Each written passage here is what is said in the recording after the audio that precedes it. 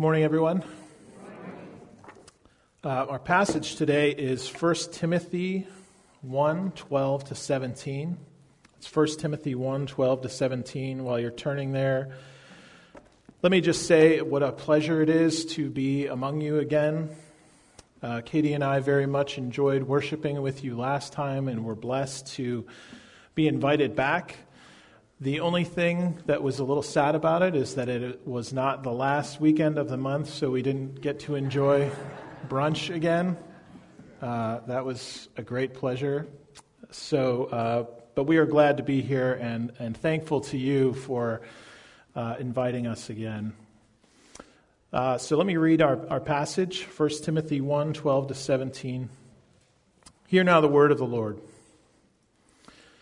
I thank him who has given me strength, Christ Jesus our Lord, because he judged me faithful, appointing me to his service. Though formerly I was a blasphemer, persecutor, and insolent opponent. But I received mercy because I had acted ignorantly in unbelief. And the grace of our Lord overflowed for me with the faith and love that are in Christ Jesus. The saying is trustworthy and deserving of full acceptance, that Christ Jesus came into the world to save sinners, of whom I am the foremost.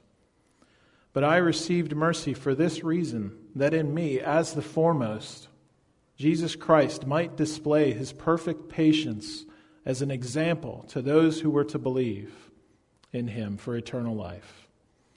To the King of ages, immortal, invisible, the only God, be honor and glory forever and ever. Let's pray.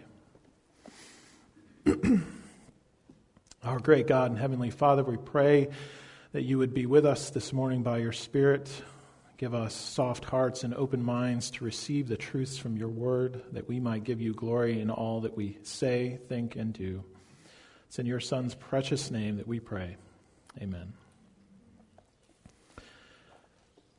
So perhaps you've heard of the famous Michelin guides.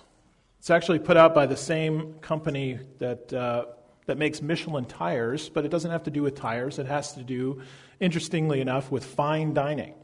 The Michelin guides are a guide to all the best restaurants in the world, and they publish them for various cities around the world, and they're for the kind of places that you would expect, New York, Hong Kong, London, Paris, all the big cities with all the best restaurants. And the Michelin Guide will assign a restaurant anywhere between 1 and 3 stars. Getting even 1 Michelin star is a career-making achievement for a chef. But getting 3 Michelin stars puts a chef into the absolute upper echelon of restaurants around the world. There's only about 100 restaurants with 3 Michelin stars in the world. And like I said, most of them are in places you would expect. But there's one that's in a place where you might not expect. It's in a subway station in Tokyo, Japan. It's a sushi restaurant owned by a man named Jiro Ono. And Jiro has been doing sushi his entire life. He's dedicated to it. He dreams about it. In fact, they made a documentary about him in 2011 called Jiro Dreams of Sushi. His dedication to his craft is such that he works with only the best ingredients. It's basically whatever he can find that day, that's what he serves, only the best things. And he rarely sees his family. He's never taken a day off. And the way that it works, if you want to go to Jiro's restaurant, is it takes about a half an hour, and you get a tasting menu, whatever it is that he has found that day. You have 12 to 18 pieces of sushi, and it takes about a half an hour, and it costs about $300. So it's like a assembly line, you're machine gunning sushi for a half an hour straight. But it's the best sushi there is in the world, they say. You may have heard of what it takes to become a sushi chef. It's notoriously rigorous. It takes about 7 years to train to be a sushi chef. And it takes a few years of learning before you're even assigned your first task as a sushi chef, which is making the rice. which doesn't seem that difficult, but, a lot goes into it, apparently. And once you've mastered rice, you can move on to other things.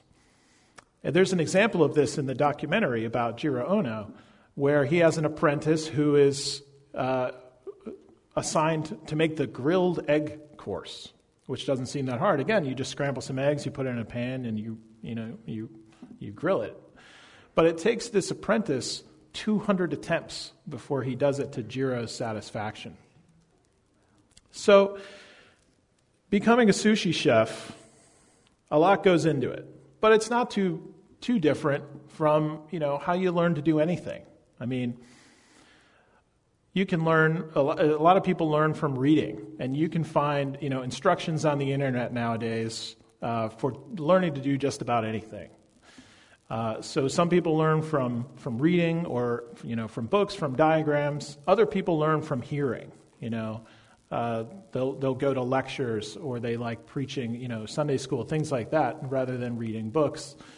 And that's the way that they work. Some people learn best by getting their hands into it, getting their hands dirty. And this works well for, if you're learning to fix a car, or, your toilet's backed up, something like that, where you can really get in there and use your hands.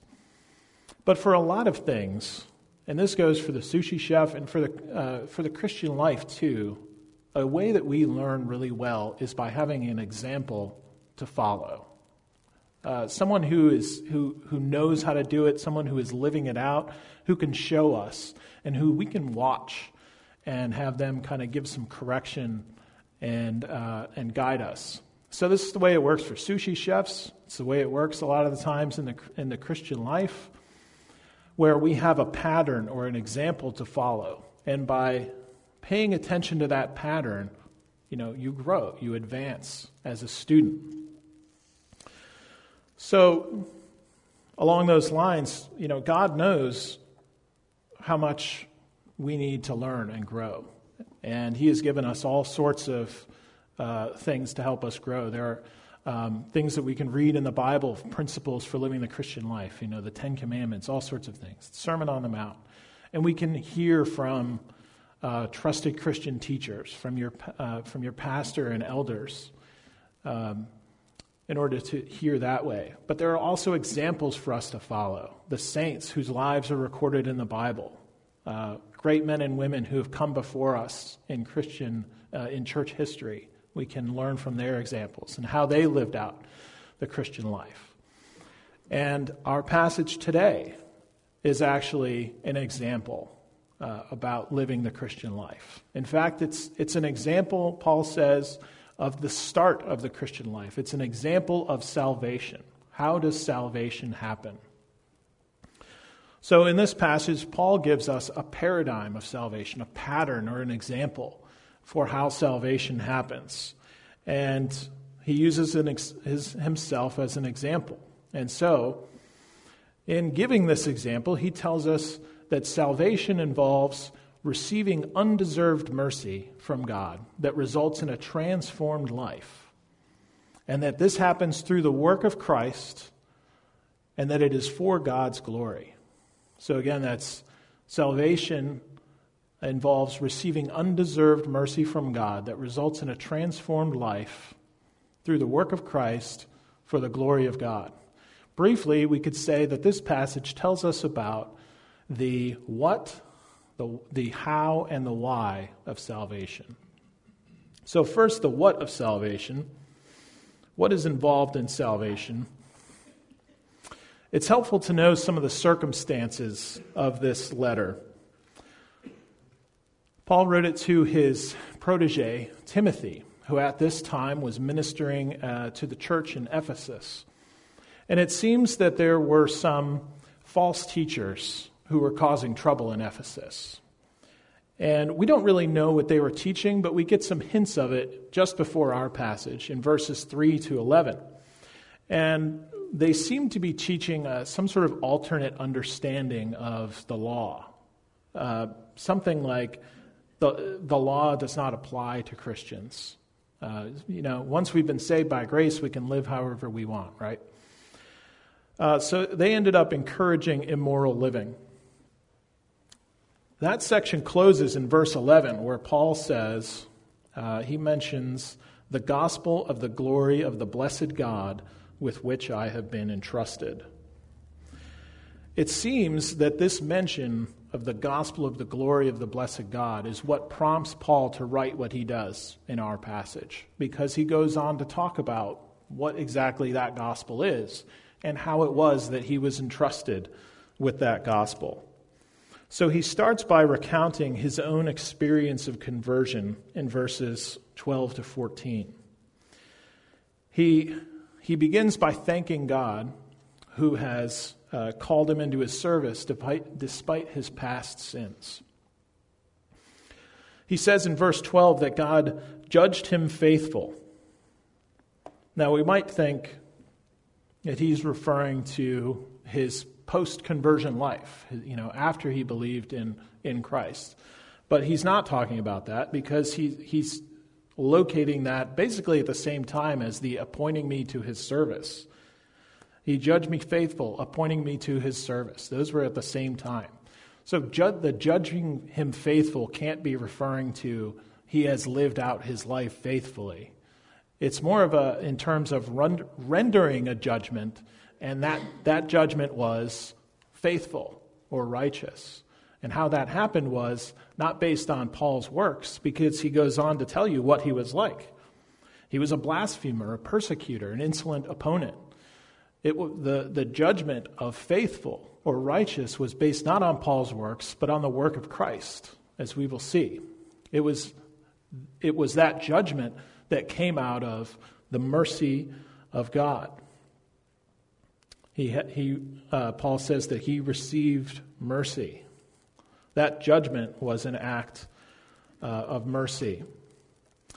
So, as we've said, he's talking about prior to his conversion, he was not living a faithful life. He was not living a life that was pleasing in the sight of God, because he was a blasphemer, a persecutor, and an insolent opponent. Now, many Christians, perhaps some of you, have these really dramatic conversion stories, right? I used to go to a church that had a lot of reformed alcoholics and drug addicts who attended. And they would have these amazing stories about, where they had been, and the circumstances that God rescued them out of and changed things, completely, 180 degrees. At the time, I was a pretty young Christian, and I was just kind of a regular guy. I hadn't engaged in too much illegal activity before my conversion, and wasn't living in a sewer or anything like that. And so I was sort of jealous of these stories, of something just really dramatic and really amazing, the kind of story to really grip people when you tell it to them. My story was much less dramatic. At some point, I had to come to grips with the fact that for every Christian, there is at least some drama. And it's for this reason. The thing that I was jealous of was the contrast between who they were and who they are now after Christ. But for every Christian, there's a contrast, because before Christ, you want nothing to do with God. You are serving yourselves. As our passage, by the way, our scripture reading today could not have been more apt, from Ephesians 2. But we were dead in our sins and trespasses, right? And God made us alive together with Christ. I mean, that is a dramatic thing, and that happens for everyone, no matter what your life looked like before Christ. There is always a dramatic change. It's heart surgery, right? You have, apart from Christ, a heart of stone. But afterward, you have a heart of flesh, one that is soft and sensitive to the things of God. that is how we are able to respond to him.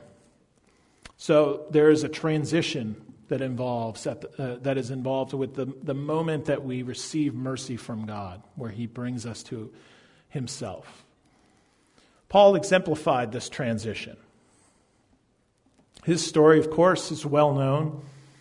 He was a persecutor of the church. He was there at the stoning of Stephen in Acts 7. He sought out Christians and jailed them.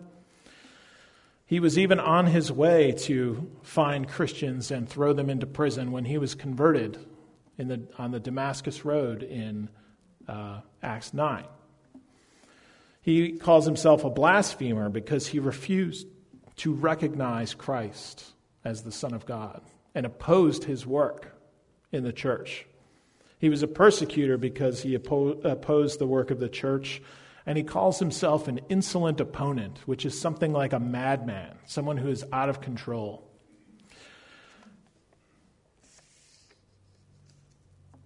So something changed in Paul's life, and he tells us in verse 13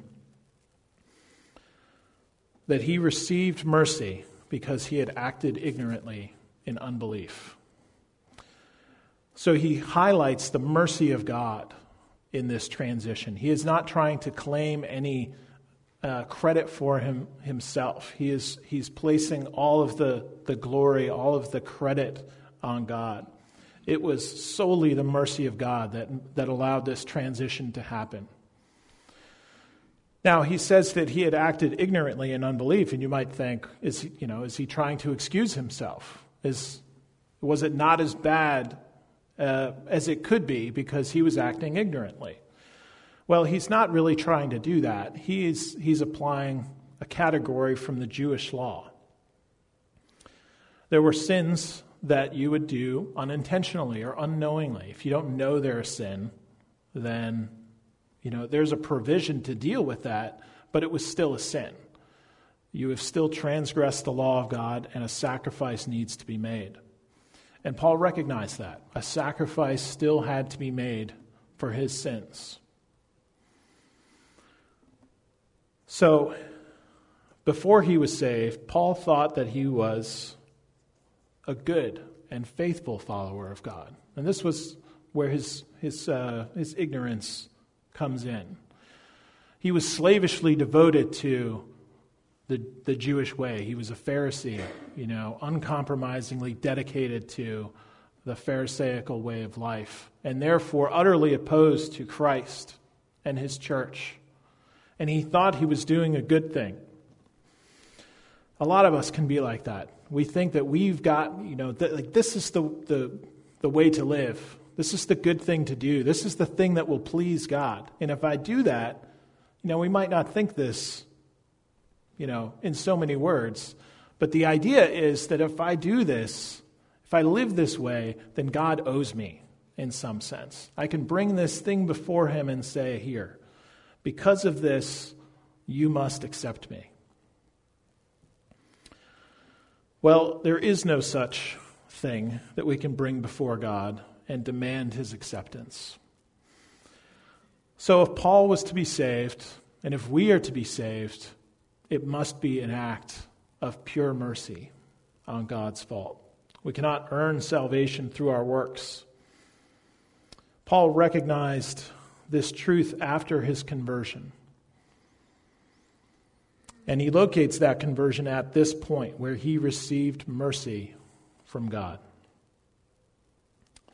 At that point, he says in verse 14, "The grace of our Lord overflowed for me with the faith and love that are in Christ Jesus." So this grace is just overflowing. It is pouring out. There is more than enough. And it flows into the heart of Paul, which has now become sensitive to the things of God. And with it, there comes faith and love, these things that were not there before, where there was only hardness, where there was an opposition to the things of God. There is now love. There is now faith in his Son. There is trust in the work of Christ to satisfy the righteous standard of God. Paul tells us in the passage we read earlier that even our faith is a gift, that we might not boast. And that's what he's saying here. This faith and love, they come not from Paul himself, but from God. God placed faith and love into the heart of Paul. And he does that for us as well when we are converted to Christ. So, that's the moment of transition. And on the other side, faith and love begin to characterize the life of the Christian. And it began to characterize the life of Paul. That means that the life of the Christian must involve some sort of change. It's inconceivable to live as we did before knowing Christ. The false teachers in Ephesus seemed to be saying that we can still sin because we've been saved by grace. We don't have to obey the law. We can live as we like because we're already forgiven. This is a pernicious error that seems to crop up all the time in church history. But Paul would have none of it. He would say, we cannot live as we once did, having been saved. Now, this doesn't mean that we have completely conquered sin.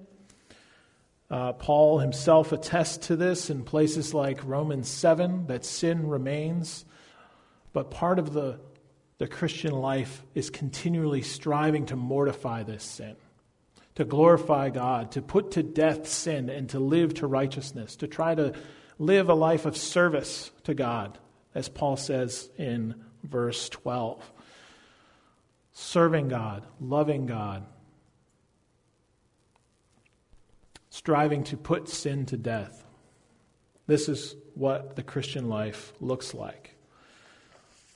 So that's the what then of salvation is undeserved mercy that results in a transformed life. So this leads into the how of salvation. How is it that we are saved? You know, if you were to, Paul covers this in verses 15 and 16. So if you were to survey people, try to say, why is it that Christ came to earth? Okay? You know, second person of the Trinity, why did he leave heaven, take on human flesh, live this life, and die? Why did he do that?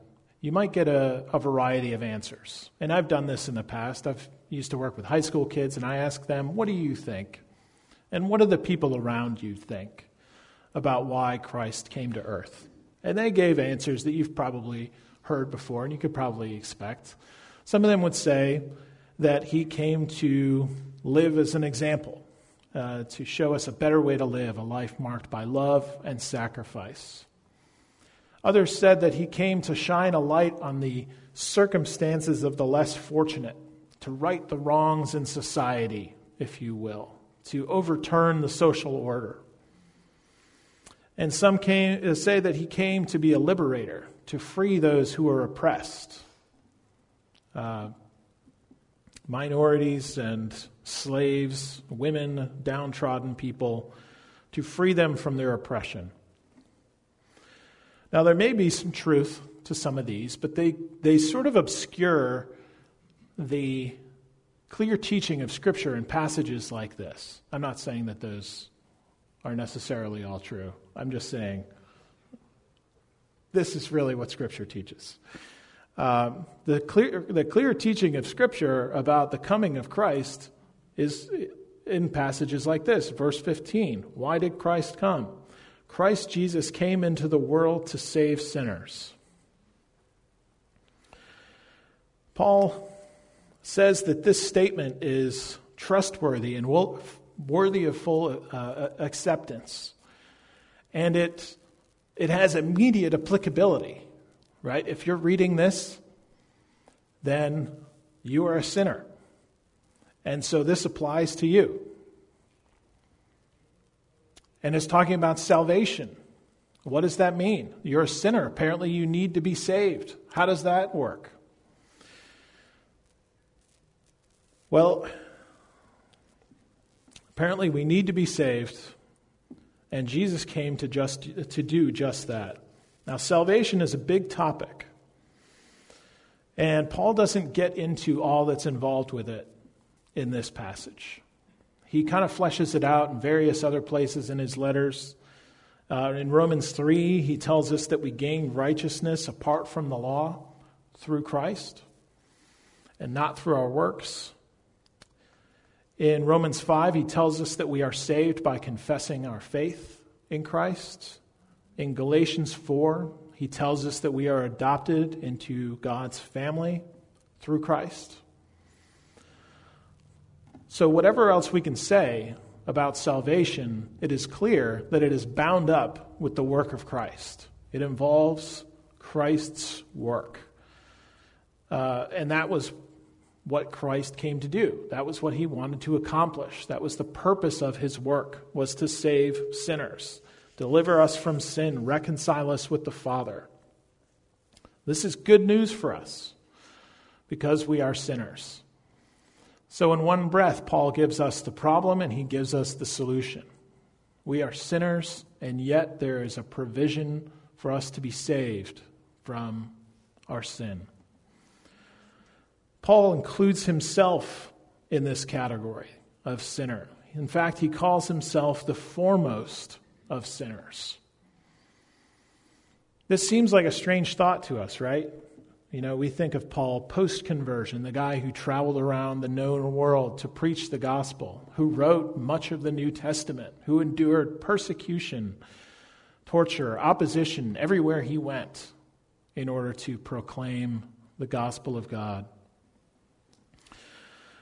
Certainly, he shows an uncommon dedication. So we might think, how can he be the worst of sinners or the foremost of sinners? There are so many worse people, people who've done so many worse things, people who are not nearly so dedicated to God. How can he be the worst? Well, he's probably not comparing himself to other people at this point. It's probably that he has in mind a comparison to God himself. Now, you can see this as you read through Paul's letters. There's a progression through the course of his life as a Christian in how he views himself, how he describes himself. In 1 Corinthians 15, he calls himself the least of the apostles.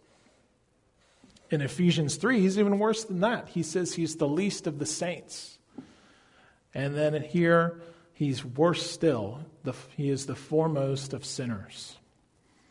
Over the course of Paul's Christian life, he seems to have had a greater and greater awareness of his sin, just how far short of God's glory he fell. And this is true for a lot of us, right? As when you start out in your Christian life, you might think, I'm not too bad. But as you go along, you notice that these sins seem to not go away. You know, you still struggle with being kind to people, not cutting people off in traffic. You know, large things and small things. Sin seems to rear its ugly head and just won't go away. So we get worse and worse in our own eyes over the course of the Christian life. And related to that is a growing awareness of the holiness of God. So we end up with this big gap where we are sinking farther and farther down, lower and lower, while God continues to rise up in holiness in our eyes. And there is this large and growing gap between us in our sin and God in his holiness. So Paul might have been looking at that gap and just realizing how great of a sinner he was. And we can do that too, right? We can become aware of how far short of God's glory we fall. The good news is that gap, it doesn't actually grow. It only grows in our perception. But the gap, is infinite. That might sound like bad news. But the good news is that it has always been bridged by the cross of Christ. It's never that the cross of Christ falls short of bridging that gap. It is always sufficient to account for the gap between our sin and God's holiness. His work was perfectly sufficient to cover the sin of all those who place their faith in him. So no matter how deep your sin, you can be saved. So how then are we saved? Paul tells us in verse 16, he speaks of those who were to believe in him for eternal life. That's our part. That's how salvation becomes ours, through faith in Christ, through believing in him for eternal life. We don't add to what he has accomplished through our works, through obedience, through anything like that. It becomes ours by virtue of our faith in what he has accomplished. And no matter what we do, no matter how low we seem to sink in our own eyes, we will never be lost if we are truly in Christ. So what this means is, if Paul is the foremost of sinners and God saved him, that anyone can be saved. There is no one beyond the reach of our Lord. That person in your life who you think there's no way that God can save that person, God can save him. You might be that person who somebody else thought there's no way God can save that person. But he saved you. God can save anyone. He is that powerful. And he gives us the example of Paul for us to know that no one is beyond his reach. So have faith in that. So that is the how of salvation. That salvation is received through faith in the work of Christ. It's fully accomplished by Christ's work. And this leads to the why of salvation. Why does God save? Why did he send his Son to die for our sake? Paul addresses this in verses 16 and 17. In verse 16, he says he received mercy for this reason, that in me, as the foremost, Jesus Christ might display his perfect patience as an example to those who were to believe in him for eternal life. So he is the example. And he says that, and we need to note this, that his example is a way of showing Christ's perfect patience. This theme, the theme of God's patience with sinners, runs throughout the Bible. He is continually displaying patience toward his people so that they might repent and come to him. He delights to have people come to him.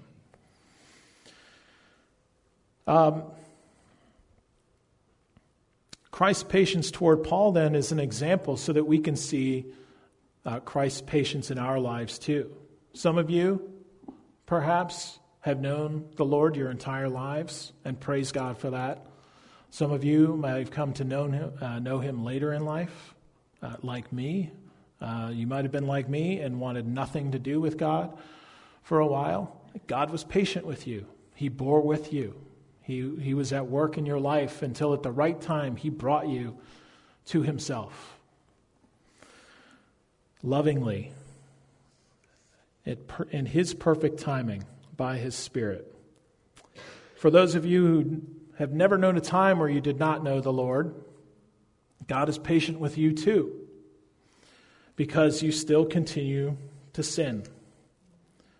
And I do too. But God is patient with us. He does not cast us off. He does not destroy us. But by his Spirit, he works in us to conform us into the image of his Son. And why does he do this? Why be patient? Paul tells us in verse 17, "To the King of ages, immortal, invisible, the only God, be honor and glory forever and ever. Amen."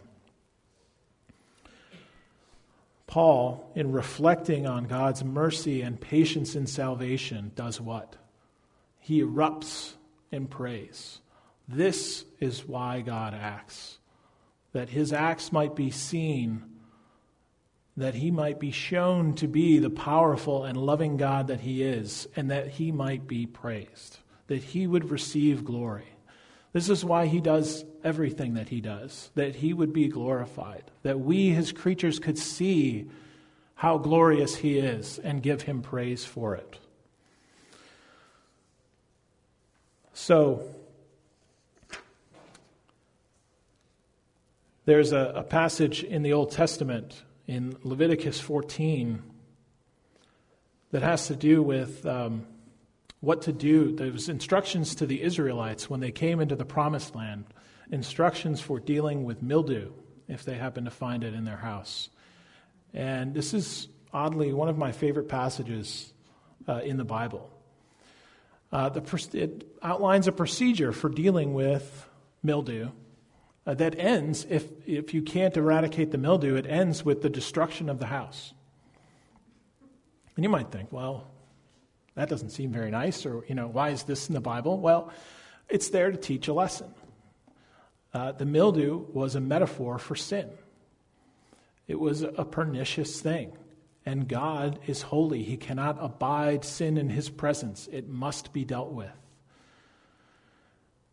And the Israelites would learn this lesson, that sin must be dealt with, that uncleanness cannot exist in the presence of God.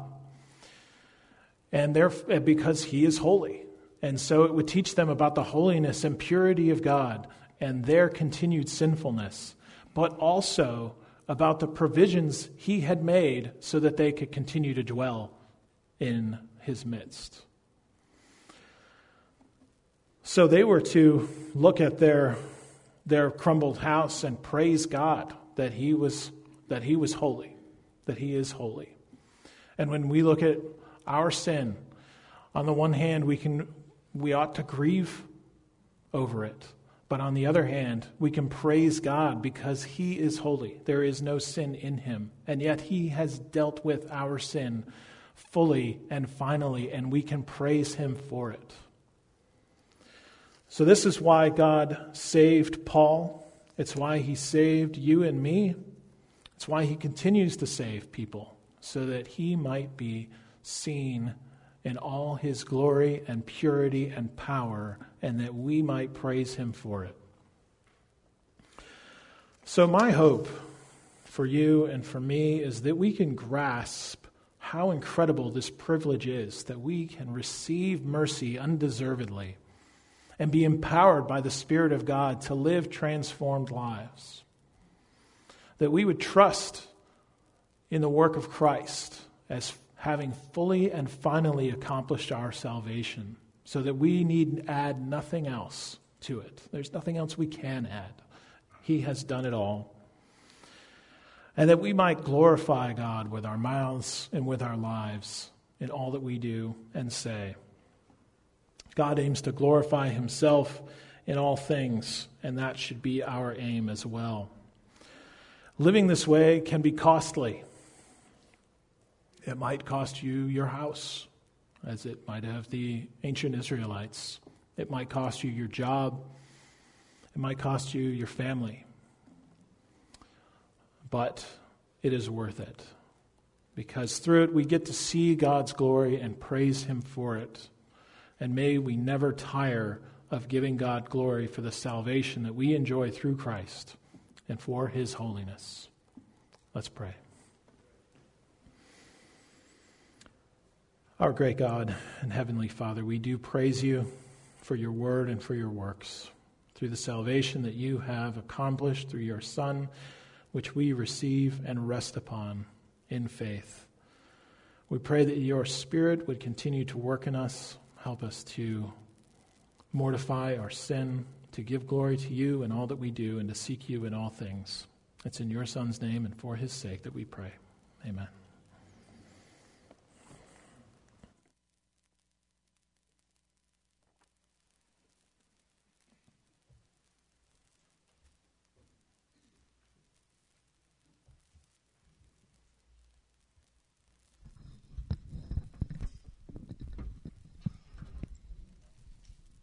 Thank you, Kevin.